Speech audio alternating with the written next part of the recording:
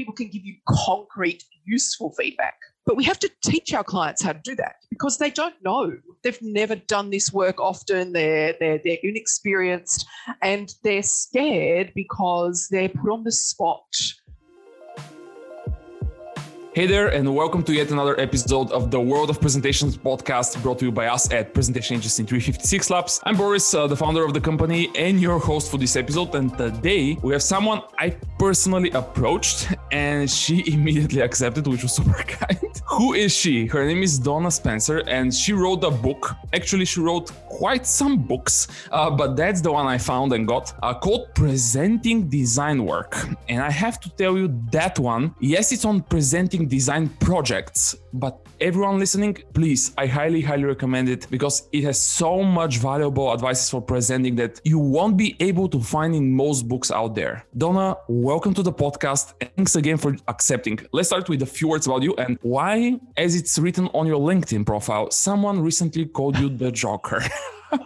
So first I'll say thank you for having me. And second, so that was a Brazilian friend of mine. And he said that in Brazil, like calling somebody the Joker is a real compliment.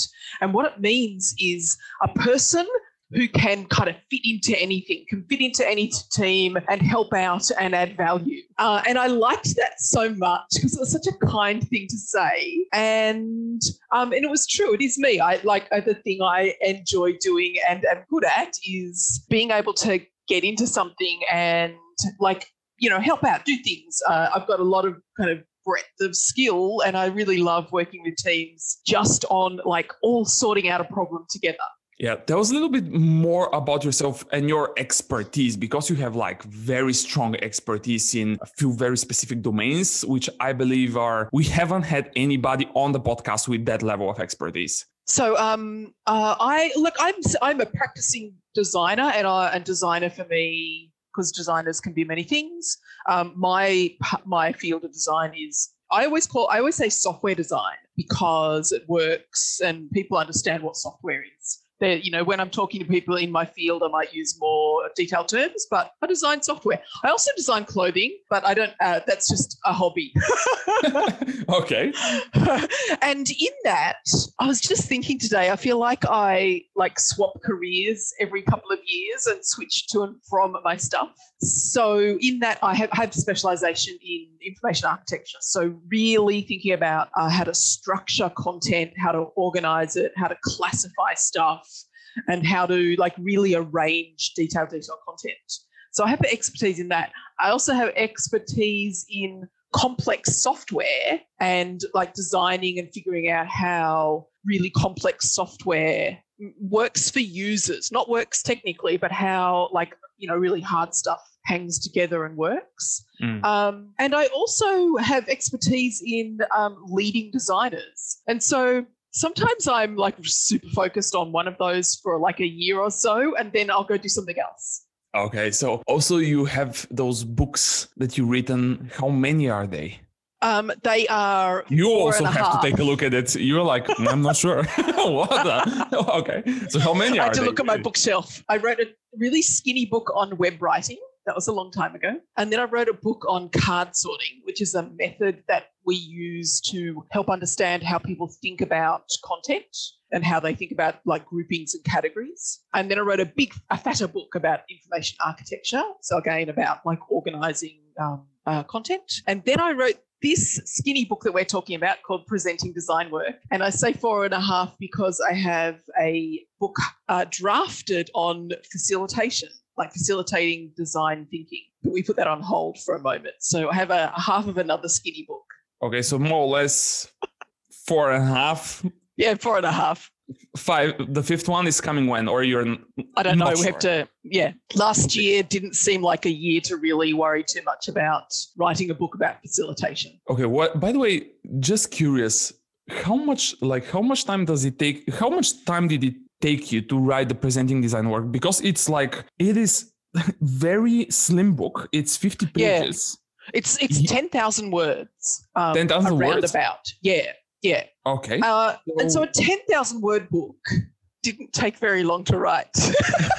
Yeah, but still it is very well written. I mean, there, as you can see, people won't see that on the camera because we're not going to publish the video. But I have personally, first of all, I need to put maybe a little bit of context here. We read almost any presentation book that's on the market. And still there are so many things that I can, as you can see here.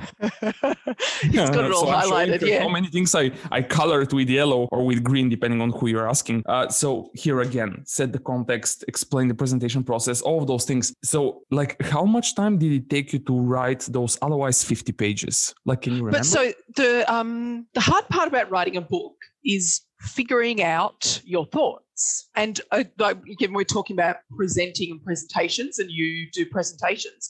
I wrote this as a talk first. So most of the work went into thinking about, I had 45 minutes or so. Most of the work was, how am I going to communicate with this audience the things that I want to do? And so I presented it as a talk at a conference in Colombia, and the reaction from the audience was great. Like, people gave great feedback and like told me really specific things that they loved about it. And so then when I went to write it down in words, I'd done all the thinking. So I'd pre-done the thinking in preparing it as a presentation. So and I'm a good writer, like I'm a natural writer. So stringing words together was the easy bit. A book apart. These guys, like, they have the series of very slim, very short books that, based on yours, I'm sure that all of the others are really worth checking out. Yeah, they're really good. They've got a really good set of design-focused books. Excuse me if we hear some noise. The cats are running around the house. Oh, I have a dog in the other room, so don't worry about it. Okay, so let's go into the book. Obviously, it was a talk. What was obviously the talk itself, and maybe some conversations with some people made you write it, or they invited you to write that book or whatever. But what are the top things that you see people do wrong when we talk about presenting? Because in order for you to come up with, even with those 50 pages, you have seen so many other things. That's right. Yeah, so I've been a practicing designer for a long time, and I've worked with teams. I've led designers, and I've been on the other side of presentations as well. So I've seen good and bad work presented, by my teams and to me. So some things there's lots of things that I see go wrong, and I don't like to be negative, but there's always a trigger for... Okay, let's call them missed opportunities, Okay, yeah, something like that. Yeah, it's not, I don't want to criticize people's work, but that's when you notice things, when you're like, oh, that wasn't very good. And so one of the things that I saw a fair bit was, people don't often think about why they're presenting. And I was listening to some of your previous episodes, and your guests say this a lot. So they don't think about, what is it that I'm meant to be doing here? And for design work particularly, so when you're working on like something like a product and you're doing screens and you're, coming up with ideas or making modifications, really the intent should be to get feedback so that the group as a whole can make something amazing. And I think a lot of people don't think that through and think about that as being the reason. I see people come to it with the perspective of, I need to show off my work. Yeah. And when you're thinking, I need to show my work, your headspace is different to, I've done something for my client, my team, whatever my structure is. I've done a thing, and now I need good input to make this thing better collectively. Those two things are quite different. So when you go in and you want to present your work, there's a lot of, I don't want to hear feedback, I don't want to get criticized. When you go into it with a mindset of, here's a thing, it might be a bit rough, I'm still thinking it through, there's some gaps and holes, and I want to make this team work really well together, your mindset's different. So thinking about your work like that's in the planning stages of, why am I doing this, helps you think in a different way. And then the other thing that I really focused on in writing the book, and that I focus on with teams and things, is how do you get people to give feedback? Because a lot of our clients, and again, I was listening to episodes of yours, and your guests say this in other fields as well, our clients are really new at this. They haven't necessarily done this thing before, whether it's they haven't done a presentation or they haven't been involved in a design feedback process, they don't know what to say. And if you say to people, here's a thing, what do you think? They're going to dive in and tell you what they think with no structure whatsoever. But if you are in the mindset of I need to get feedback, and the things that I need to understand whether this works for a particular audience, whether I've missed something, whether it's going to be technically possible. If you've thought through what you want to get out of it, then what you can do with that group is you can teach them how to give you feedback. You can say, the thing we're doing today is I'm going to show you this stuff. I'm going to ask you to focus in these areas, and I'm going to get you to focus on your expertise and give me feedback and comments related to your expertise. And then you present the work and you say to people again, now, there's the thing, and I can go back to the part of like actually that presenting piece, but you say, there's the thing, based on your expertise and experience, will this work? Is it correct? Have we done the right approach? Not ever saying, do you like it? And so that's all typical. I know and I know, because if you haven't framed it up that way of getting feedback and making a thing great, and if you've framed it up as I need to show off this work that I've done and they're going to yell at me no matter what, then you tend to say, do you like it? And people will then tell you that they don't like it, that the blue is wrong, that the buttons need different corners. Whatever. Yeah. Instead of saying, that's really interesting. I can see what you've done there. I can see how this will work for this audience doing this task. But I think that there's a situation where this thing won't work. And then people can give you concrete, useful feedback. But we have to teach our clients how to do that, because they don't know. They've never done this work often. They're inexperienced, and they're scared because they're put on the spot. They have to think about their responses. And it's actually a really scary situation to being the client giving feedback on the thing. So if we can teach them how to do it and teach them that they're valuable and teach them that their expertise is absolutely here to be contributed, then we can collectively make products that are great. Yeah, I think that if I need to go back in what you said, there is on page number 10, there was this moment in the book where you describe the difference, exactly as you mentioned, describe the difference between designers. And by the way, everyone who's going to be listening to this one, we're talking about design projects or designers per se. But if you listen carefully to what Donna is saying and what we're obviously going to discuss, I'll go back to the framing of the questions. I think you will find a ton of similarities with any business presentation, especially internal presentation inside of a company, or when you work with an external partner, vendor, agency, whatever. Like, it is just if you're doing anything that is other than a sales pitch, you're usually presenting something to get feedback. Yeah, maybe that will be a lot of silence if I stop here to think really deeply about that. But anyhow, there is this, and I really like us to kind of repeat that, because many people get in meetings where designers show them, or the design people or the design team is just part of the presentation itself. And you make this very interesting, and we have experienced it in our own agency, where you differentiate those designers, where one of them, when they're presenting, some of the designers say, hey, these guys are judging me, right? Yeah. And some designers say, hey, we are, as you said, more or less, they are looking for feedback, and they approach it in the way every feedback that I receive is going to be about how can we solve this problem better? Yeah. And are not something personal. Can you elaborate? What have you seen? Like, this is so, I still see it often, but I don't know for you, but I mostly see it with people who are a little bit more junior. They're just getting into the world of design. I see it with people more experienced as well. Really? Okay. Yeah. And again, not a criticism. Sometimes people who are quite experienced can be a little more like that, because they're used to just being able to present a thing and here's my thing, and I'm really experienced at this, so I must be right. But like, no matter how experienced you are, no matter how good your mindset is, it is actually still hard to show off a thing and have people react to it and critique and give you their thoughts. Like, been doing this for a long time, and I was still, when people, I'm like, well, my dad asked that question. That makes no sense. That was good. I did good work. It's really hard to get over that initial, what? Am I not perfect? And start listening.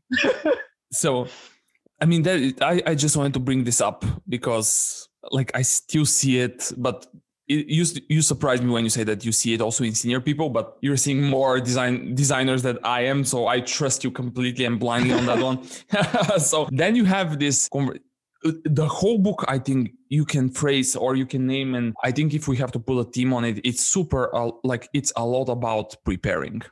It is about preparing. Yeah. There is a lot about preparation in this book. Like, do you see people around you? Do you see the teams that you work with? Do you see the businesses that you more or less interact with, preparing for presentations, for talks, or for like any public type of speaking type of engagement? Do you see them spending the needed time? I do see people preparing. It is hard actually to do a design presentation without preparation, because you usually have to take something and prepare screens and at least think about what things you're showing. So people do prepare in some way. Sometimes people will put together a presentation deck. Sometimes they'll just show through like their screens and a prototype. The thing that is important to think about with preparing is not just what will I want to show, but who will be there and why are they there? And what can they contribute? And again, with that feedback, how can I get them to contribute? Let's elaborate on that part though, on the audience, because you said that you listened to a few of the episodes before. Mm-hmm. You probably heard that other people who are in our space, in the presentation space, who give advices and share their wisdom, they talk a lot about the audience. How do you see the importance of the audience first? Well, if you don't know who the audience is, you can't figure out how to interact with them in a way that'll get feedback. And look, most design teams will know who they're presenting to because it's usually some kind of broader team, including a client team. But sometimes you don't know exactly who's who. And certainly if you're working with any kind of large organisation, I've certainly turned up to presentations and looked around the room and gone, I don't know who these people are or why they're here or why they care. And you need to understand why they're there and why they care. And you also, in kind of just getting mentally ready, you need to know the kinds of things that people might really care a lot about and the things that they might jump on you with. I remember working with a client a long time ago, and every single week we presented, this person would ask the same question. And it was related to his particular KPIs, which meant that we just got ready for that question and we just answered it. But had we not figured out what was going on there, it would have just felt like every single time he asked the same thing. But it meant that we could then address it and also then go, so-and-so is going to ask this. Do we need to do anything about it? So his concerns leaked into the process as well, of course. But yeah, if you don't know who's in the audience, you can't understand what kinds of things they care about, and you can't prepare for what's going to come back at you. Yeah, the potential questions, as you said, and many other things. So how do you what do you have this, if we get the book as an example, do you have this systematic approach of how do you understand who is going to be in front of you? How do you approach it? Yep, I look at the meeting invite and I see who's there and I'm going, do I know everybody? If I don't know everybody, I ask around until I figure it out. It's not hard. Yeah. It's not hard. You say, hey, who's that person? There's a name on here. And if they walk into the meeting, so I'm talking about a physical meeting, a little harder online. If they walk in, I'm like, oh, I don't know you. I go and I say, hello, I'm Donna. I'm the whatever lead designer on this project. Who are you and what are you hoping to get out of today? Yeah, a lot of context here. One simple question and it's over. You also mentioned because you already talked about how do you kind of frame, if you wish, how do you frame the discussion? How do you make sure that, as in the book, page 19 for everybody, go to the page 19 now. So, yeah, there is something that's called give people a job. But before that, and you already mentioned it, right? Hey, based on your, don't tell us, do you like it? Yeah. Right? What do you think? Right? You have and you assign to everybody depending on their role and their expertise or whatever, correct me if I'm wrong here. Yep. And that's why you need to know who those people are, obviously. Yep. You assign them, like, give me feedback based on your expertise. Like, what do you think about this part? Don't look at those other few parts right now. That's not your job. And I think that you also had this, somewhere in the book, there was this discussion and you wrote something that many design projects are being presented in more or less a very complete way when the feedback should be only on something else. Can you elaborate more on that one? What did I say? Like there was this place where you say, hey, go with the few, just the bare minimum, right? Okay. Yeah. Just go with the bare minimum. Don't show them a lot of things, or if you are going to be show them everything and it's more or less complete, but you still look for feedback on the, let's say, the user experience. Yeah. Point them, figure out a way to tell the audience, hey, we are not looking at the design. We are not looking at the icons. We are looking at this one. This thing. Yeah. So presentations in a design project should be really quite frequent, like every week to every other week. As I said, a lot of people on the client side, the stakeholder side, may not have a lot of experience with these kinds of projects. And every time you present something to them, it's new. So they're going, okay, all right, what are we doing here? What did we do last week? But I've got all these other things in my head, and then you're showing them stuff, and it's new, and it's often presented fairly fast, and they're like, oh, okay, too much. So you can't actually present a large amount of stuff all at once. It's too much for people to take in, think about, and be reflective about. So we should be doing presentations frequently. And then when we do it frequently, we can say, okay, we've already dealt with this, and this, but the thing that we're focusing on for this meeting and this presentation and the problem we're solving together today is this self-contained thing that I'm going to show you. And I would say not more than maybe a thing that you can show in 5 minutes. Like not a 30-minute presentation of the whole design. That's too much. People get completely lost in it and, again, give really shallow feedback rather than go, okay, that bit, I have something to think about. There's So, yes, small pieces presented frequently will give people the opportunity to understand. The thing that happens when you don't give people the real ability to look, think, reflect, and give you feedback is that you will think that you're all done and they'll come back at this thing weeks later because they haven't had a chance to really think it through. So if you've given them too much and then you think you're done and you move on, they're still going to keep coming back to it.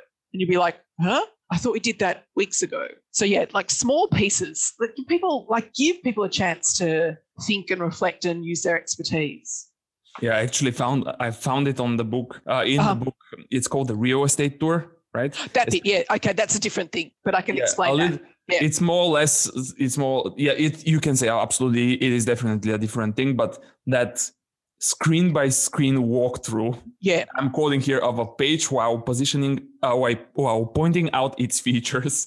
Yeah. When the main idea is not to do a real estate tour, it is something completely different, right? But and that metaphor might be an odd one, but when you go, when a real estate person is showing you around the house, the metaphor is there's the front door and there's the spare bedroom and there's the bathroom and here's the kitchen. So they show you the things. And inexperienced designers, and sometimes experienced designers do that. They say, there's the main navigation and here's a carousel and there's a filter and there's a footer and there's a thing and there's a thing. And when you're looking, on the other side, you're looking at this, you're like, what are they showing me? You can't actually get it into your head as a story. So the other thing that I heard lots of your guests say was things about storytelling. And what I suggest people do, fits exactly in with their recommendations too, is not say there's a thing and there's a thing and there's a thing,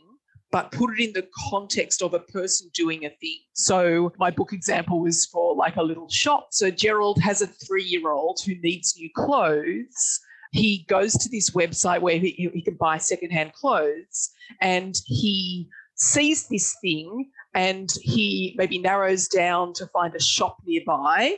And he finds a shop that looks like it might have the right things, and then he looks at the products and he chooses one. So in that case, you've got a story. As we know, stories stick in people's heads.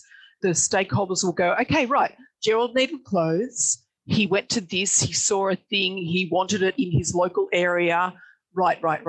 That is going to be way easier to understand than there's a carousel with products, there's a map filter, and there's like the product listing page, which is what people would and do. Yeah. So yeah, putting a story, and I have another piece of advice that people often are surprised at, and I say do it twice. So Gerald needs clothes for his 3-year-old. Show them through once, and then go back to the beginning and do it again. Not in exactly the same words or exactly the same way. And maybe you change something in the middle slightly and say today he's in another suburb and is exploring a new geography. But if you just do it once, again, it's gone too quickly and there's too many new things and people are like, blah, blah, blah, blah. But if you go, okay, here's one, and then we go back and we tell Gerald's story again, walking through, then the second time they can actually pay attention and look at stuff better. They go,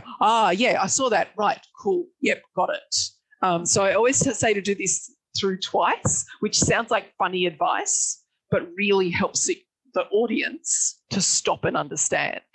Yeah, especially if they're seeing something new. And they're almost always going to be seeing something new. It literally is the point. Yeah. And then back to the audience, because there is this disruptive people in the audience sometimes. Mm-hmm. And I love your remark about disruptive people, that most of the times those people are disruptive because they haven't been hurt. That's usually right. Yeah. Yeah, that one. What have you seen in the business world that made you kind of come up with that conclusion? Well, like I just said about the person who would ask the same question every week, he wasn't trying to be disruptive and a problem. He was trying to have his needs heard. And so it would come out every single time like people would interpret him as being a problem, but really what you listen underneath, you're like, okay, he's not being heard. Some people are genuinely problematic. And some people don't have anything to say, so say something. But mostly problematic people are doing that because they feel like you're not including them and not listening to them. And if you can flip that on its head and genuinely listen to them and genuinely think about, why is this happening? Why do they say the same thing over and over? Why do they jump off the blocks I don't know if that's a metaphor. Anyway, why do they jump at me every time I open my mouth? What's going on? You can then think about how you can listen to what they're saying or doing and take that on board and do something about it. Or they're just going to they will keep going at you. Yeah, and you go back again to this place where you say, but hey, when you be present in this moment and also be super curious and genuinely interested, why is this happening? Yep. Why? You also talked about rehearsing in the book and how important it is to rehearse and prepare for that meeting or for that presentation, no matter how you want to say it. I always push people to not just to rehearse, but give them this idea that in order for you to be able to be present, to see the room and scan the room in the way that you just described, hey, you have to be there, see it, stop, be able to think about that and reflect on it as we go. This is not easy. It's really hard. This is not easy at all. And I always say to people, how do you think you are going to be able to do that if you don't know your material? Yeah. And the thing about rehearsing is when you've heard yourself say it out loud, your brain knows it already. And your brain's like, oh yeah, I know that thing. I heard me say it. So it can retrieve it more easily and you can then do all of the rest of the things your brain is doing rather than thinking about what you're saying first time round. Yeah, absolutely. It's like an autopilot, when you rehearse it a few times, it's like now it's already flawless. I don't even think about it. And then everything else that happens in the room, I'm open for. know, I'm constantly Yeah. scanning, constantly monitoring, but you need to scan for those elements and scan for those moments and scan the people in the room, especially because I believe that most of the presentations that you're referring to in the book are like those a little bit more private, private meetings, right? Yeah, Not they're the private conference meetings. type of talks, Yeah. right? Because there it is a completely different story. Yeah, But they're not conference talks and they're not big product pitches. They're you in a room with your particular stakeholders. Yeah. And then and that's why I said that this book is it's about design and presenting design. And yet there are so many touch points, there are so many similarities with the business world. Let me give you, that will be the final one from the book. Mm-hmm. Now everything moved to virtual, right? Everyone knows that. Yep. And in the virtual world, surprise, surprise, there is an advice that people give. We also give it to our customers that when you have more than 10 people in the virtual call, it is very hard for you to monitor the reactions of the people. Right? Yeah. That's why you ask somebody from your team or whoever joined the call, right, to keep notes for you, to help you out, to be a moderator. You actually have the same point, but for those design presentations. Mm-hmm. That was a little bit about that. Well, it's also related to what we were just talking about with needing to present the work, scan the room, be listening. You can't be doing that and also taking notes. Just can't. If you're presenting and taking notes, you're not reading the room. So you need a way of making sure that what is happening is being collected. A good way, whether you're physical or remote, is to have a moderator. And if you absolutely positively can't, another good way can be to record the meeting so you can go back to it later. Because I learned this early on in being an interviewer. I learned by listening to my interviews that I didn't hear most of what was happening, in detail of the content, because I was doing everything else. I was running the interview, I was being empathetic, I was thinking about where we were going, and I didn't absorb the content. So if you're needing to absorb the comments and the feedback and the questions, you can take them in, into short-term memory and answer them, but you're not going to remember them later on to do something about them. So you either need a moderator who can be doing all of that, or you need to have it in a form that you can refer to later. And so an online meeting is great because you can record it. Yeah. A face-to-face meeting, we've got enough technology to record a meeting. Yeah, the face-to-face is a little bit harder, obviously, for the recording, not impossible, but still there are ways for you to capture everything. And if not, by using technology, there are people that are willing to help. And the coolest part is that the coolest thing I believe with involving somebody to help you out with that is that they're super happy to do it for most of the times, right? And yet that also keeps them super engaged. Except if you ask the most junior girl in the meeting. Don't do that. Okay. Yes, because the most junior girl is probably sick of people asking her to take minutes, even if she's super experienced at something, because that's what people do. Okay. Let's also include the most junior boy here so that we're... No, I mean, I'm really specific. People, you may not see this, depends on culture. People ask the girls to take the minutes. Yeah, at least where I work. Okay, interesting. I'm glad that that's a surprise to you. No, in our shop here, in our agency, everyone takes notes. You're not going to do it. Yeah. Depending on the meeting, it's sometimes even it's me, But of course. I mean, why not? Yeah. Why not? We're here to kind of make something happen. Why wouldn't I say, okay, I'm not going to take notes? Who else is who is going to do that? Anyway, so one of the questions that we started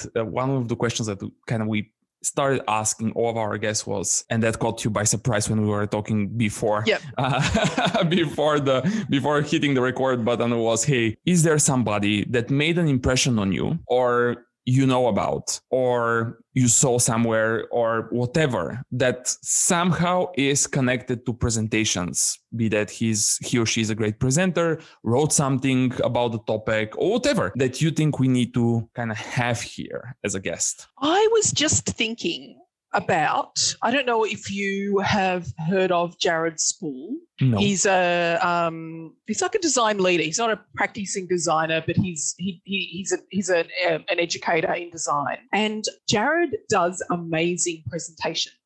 and he rehearses like to the beat. All right.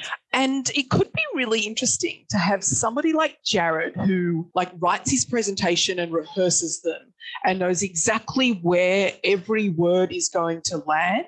And somebody like me who will rehearse the basics. Like I will rehearse the structure. I will know my points. I will watch my timing. But if I over rehearse, I get all wooden and I don't like how I'm presenting because I don't have that kind of flexibility and stage presence that is part of how I present. So it might be neat to get somebody like Jared who like rehearses a lot, like amazingly, and somebody who doesn't but still is a great presenter to talk with each other about that.